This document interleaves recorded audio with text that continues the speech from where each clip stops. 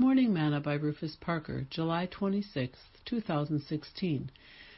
And a certain woman, which had an issue of blood 12 years, and had suffered many things of many physicians, and had spent all that she had, and was nothing bettered, but rather grew worse, when she had heard of Jesus, came in the press behind, and touched his garment. For she said, If I may touch but his clothes, I shall be whole.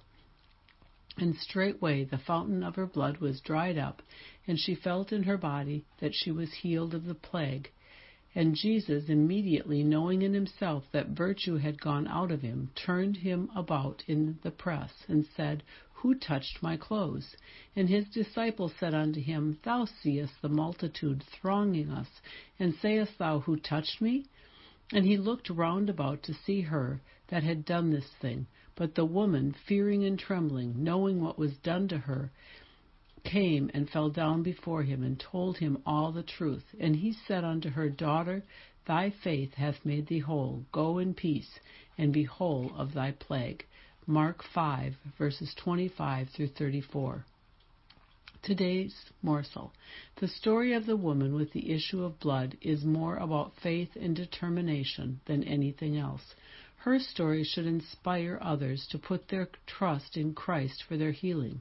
She went to the doctors, but only got worse. She sought help from others and didn't find it. But when someone told her about Jesus, she said to herself that if I can but touch his clothes, I shall be made whole. And when she touched him, it was not just an ordinary touch. It was a touch of faith. She had built her faith to believe that once she touched him, she would be made completely whole. And when she touched Jesus, he said, Who touched my clothes? An interesting comment. Not who touched me, but who touched my clothes. Even Jesus' clothes possessed enough power to heal others. Peter's shadow had power to heal. Paul sent aprons and handkerchiefs so that others could be healed. What about us? Do we possess the power within our clothes to heal? Aaron's garment was holiness unto the Lord. The Spirit within us should cause those who touch our garments to be changed within themselves as well. Sing, Holy, holy, holy, holy, holy, holy. Holy is the Lord God Almighty. He's worthy to receive glory, worthy to receive honor, worthy to receive all our praise today.